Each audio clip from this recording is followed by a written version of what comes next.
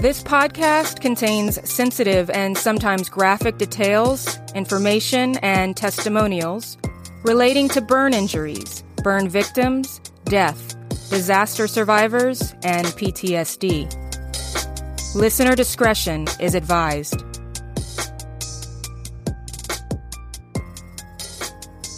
Welcome back to We Need Ice: Explosion on the Railroad. You guys didn't think the podcast was over, did you? In some ways, it's just beginning, and I have you guys, the listeners, to thank for that. Not only was the podcast We Need Ice featured in the Kingman, Arizona newspaper shortly after its release, but I've been contacted by more witnesses. And today, you'll hear from one witness, Kingman resident and retiree of the Kingman Police Department, Don Martin, who was on duty on July 5th, 1973. I had been employed by the city of Kingman for just a year and a half when this incident happened. Prior to being hired as a police officer for Kingman, I was in the U.S. Army, where I worked as a military policeman, a military police supervisor, and finally as a military police investigator. I had been stationed in Germany and seen all kinds of terrible things, from deadly truck accidents, homicides, even helicopter crashes with multiple fatalities where the victims suffered horrific injuries. But even with all those experiences, I wasn't prepared for what I would see and experience on July 5th, 1973. Before we dive into Don's full interview, I want to warn you, he holds nothing back. His testimonial of the events of July 5th, 1973 in Kingman, Arizona, it's vivid, to say the least. Prior to his interview with me, Don composed his memories in writing, and you'll be transported back in time to the small town that experienced such a horrendous event through his reading of this first-hand narrative. You know, after I went back and listened to Don and I's conversation, it became apparent to me that this is a two-parter. So this episode will focus on Don's written testimonial as read by himself. And then I'll follow up in another episode with our discussion and Don expanding on his narrative and diving into details he did not include at first. I want to give a warm and personal thank you to Don Martin for his bravery, not only on the scene of the 73 BLEVE, but in speaking about it today. And to other witnesses out there, when you're ready, I'm here for you. Don and I, along with the rest of the guests featured in the We Need Ice podcast, feel strongly that we don't want this story to die or fizzle out as time goes by. Already, it's been nearly 50 years. And I don't think I have to say it, but we're not promised tomorrow, and no one lives forever. What kind of legacy do you want to leave? Anyone who wants to contribute to this podcast can reach out via the website weneedice.com. And with that said, let's get into it. The title of my testimony here is called Doxal Explosion, July 5th, 1973, a day I'll never forget.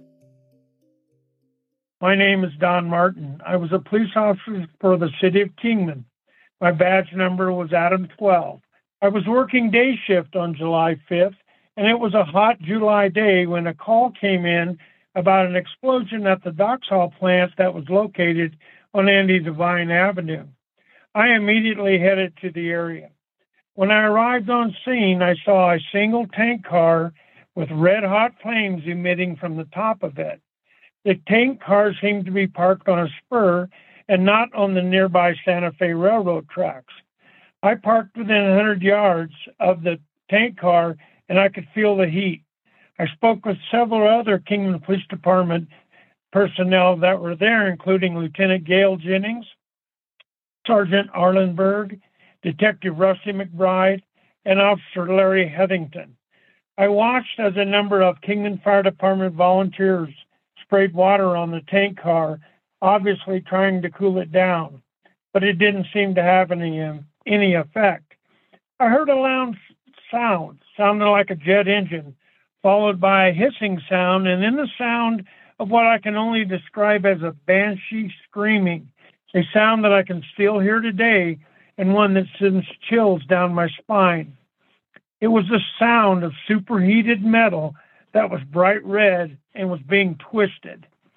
At that time, the top of the tank car was bright red for about 6 feet from where the valve was located and where the fire was coming from. I noticed that there was a lot of traffic on Andy Devine Avenue, which was a couple of 100 yards away from the dock salt plant.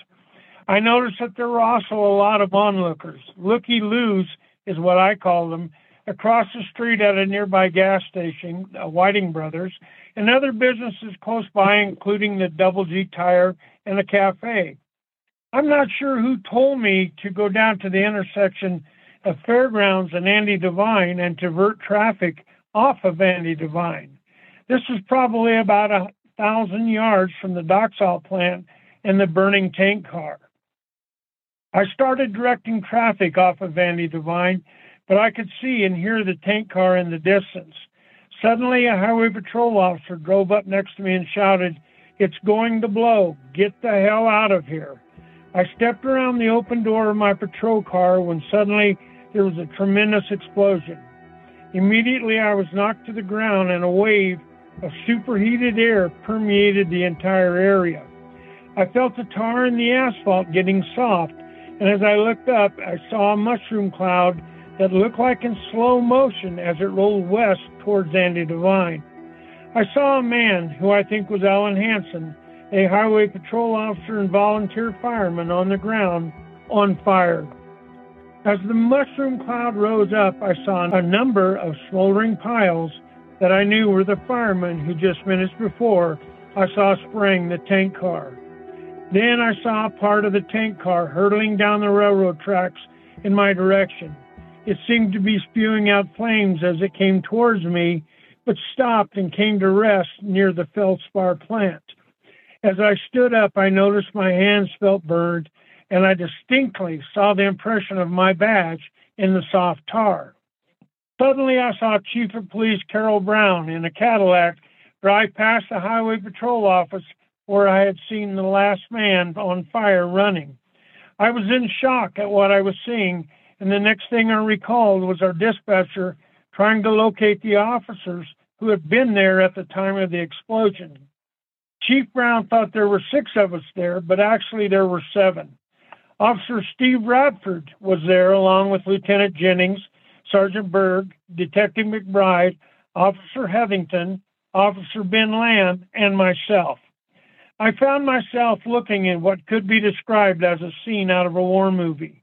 Fire everywhere, people running, and death and destruction all over. Buildings were in shambles, on fire, and debris was scattered everywhere. I'm not sure how I got there, but I found myself driving on Ashfork Avenue when I saw the figure of a man walking in the road. His back was smoldering, shirt burned off his back, and his hair was still smoking. It was my friend and fellow officer, Steve Radford. I stopped next to him and jumped out of my patrol car. He looked at me with his eyes that were sunk into his head and obviously in shock, and he said, "Don, there are people hurt. We've got to help them." I was sickened at what I was seeing, and I told Steve that he was hurt and needed to go to the hospital. I opened my passenger door and set him down. He still had smoke emitting from his body. I notified dispatch I had found Radford, that he was hurt bad, and then I drove Code 3 to Mojave General. There was chaos there, gurneys everywhere, ice everywhere, and people running around. As I pulled up, a nurse came out as I helped Steve out of the car. "Please take care of him," I said, and I ran back to the driver's side of the car and pulled away to look for more victims. I hadn't got far when it hit me. I looked over, and there, on the seat, which were leatherette seats, were pieces of Steve's back. There were a mixture of his melted uniform shirt and his flesh, and they were stuck on that seat. The stench of burning flesh permeated the car, even with the air conditioning on. I stopped, got out, took my nightstick and scraped off the flesh and the melted shirt. I then got back into the car and started back towards the explosion site. The next portion is called the air attack by Fillion's wrecking yard. It was like being in a war zone, and somehow I ended up on the east side of the railroad tracks and headed towards Fillion's wrecking yard, which was located several hundred yards north and east of the Doxal plant. There was fire and smoke everywhere, and I could see oxyacetylene bottles exploding and shooting up into the smoke-filled sky. There was a wall of fire, and it was moving south across the desert landscape. It was then I saw them. Two kids, maybe 8 to 10 years old, about 50 yards from the fast-approaching flames, and they started running when they saw me, and I drove off across the desert to try and catch them before the flames caught up to them. As I was bouncing across the desert, suddenly something hit my patrol car and shuddered to a stop. A reddish-pink liquid was running down the windshield, and when I turned the windshield wiper blades on, I couldn't believe what I saw. A slurry bomber had somehow, some way, had seen the kids and made a perfect drop of slurry in front of those flames. Of course, the weight of the slurry collapsed the roof of my patrol car and bent the light bar on top. It turned my white patrol car into a pink color. I didn't see the kids anymore, and I drove out of the desert. This had been a miracle. The next thing I remember about that day was seeing a guy sitting in a fancy 55 or 56 Chevrolet on what is now Eastern Avenue. He was just sitting there watching as the flames were headed towards him. I drove alongside him and told him to leave. He refused. I threatened to arrest him if he didn't leave, and when he tried to start his custom hot rod, it wouldn't start. The flames were getting closer and closer, and I ordered him to get in my car as his car wasn't starting. Initially, he refused, saying he wasn't going to leave his car, but as the flames got closer, I literally pushed him into the front seat of my patrol car and hurriedly drove away. I don't remember where I ended up dropping it off, but after all the fires were out, I went back to look at his car. It had been totally destroyed by the fire. The next portion of my testimony is called an act of kindness. At one point, I was told to evacuate the area east of the Feldspar plant as the flames were moving into that area and there were homes there. Remember, only Ben Lamb and I were not injured, and we were handling things as they came up. I went to the first street, got out of my damaged and now pink patrol car, and ran up to every house, screaming for people to leave. As you can imagine, being by myself made things tough to get a lot of people notified to leave. As I moved down the street, I saw an old 4x4 pickup heading towards me. I flagged him down. Inside were two young guys, probably in their early 20s. They had long, stringy, dirty hair, and we would probably characterize them as hippies. I told them they needed to go door to door and tell people to leave. They'd never questioned what I asked. They got out of their truck and headed to the nearest house. As I finished notifying the residents on the other side of the street, I saw a sight I'll never forget. The two guys had a lady that reminded me of my grandmother, hair in a bun, long dress, black shoes, and wearing granny glasses. These guys had her on each arm and walked her to their truck and helped her inside their truck, and they drove off. I never saw any of them again. I know that the KFD has lost a lot of brave men, but I also knew that the Kingman Police Department had suffered a huge loss. Lieutenant Jennings, Sergeant Berg, Patrolman Heathington, and Patrolman Radford had suffered severe injuries. Our department was decimated. Detective McBride was not burned, but claimed his eyes had been damaged by the flash of the explosion. I did not seek treatment for the explosion for the minor injuries I had sustained, and Officer Lamb had not been injured. The Chief of Police, Carol Brown, called in the National Guard, and every law enforcement agency in the area helped with the aftermath of this terrible and deadly explosion. Our community pulled together, and we mourn the loss of our brave firefighters who had unknowingly fought a fire that would forever be known as the worst propane tank fire in America. Firefighters and police today know how to handle these kinds of incidents, but that information has come at a high cost. The tremendous loss of life, the horrific injuries, the destruction to property was the price that the Kingman community paid to learn a lesson about how to handle these kind of incidents.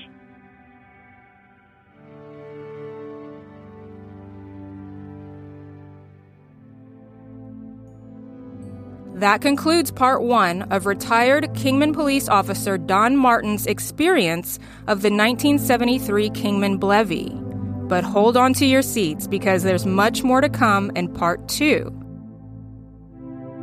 In the meantime, you can head over to weneedice.com for more info on the 73 Kingman BLEVE, witnesses, resources, and more. You can support this story further with the purchase of one of our premium t-shirts, 4 designs, each highlighting the firefighting community, so wear them proudly. Next time on We Need Ice, Explosion on the Railroad. This community suffered severely, and the police department was part of it, and they suffered too. Steve was my best friend on the department. When I saw him and he was still smoldering, his ears were burnt, they were almost burnt off.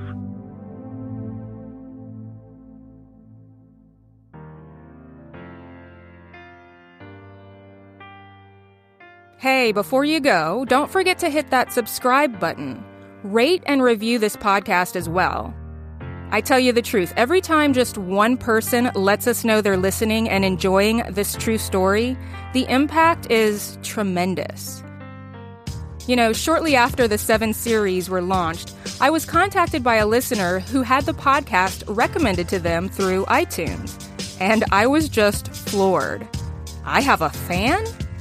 So your support is, and I've said this before, it's everything. Not only to me, but to those affected by the 1973 Kingman, Arizona BLEVE. People like Don and Kay, and the other witnesses who have come forward to tell their story. And yes, that's a bit of a spoiler. There's more to come here on We Need Ice.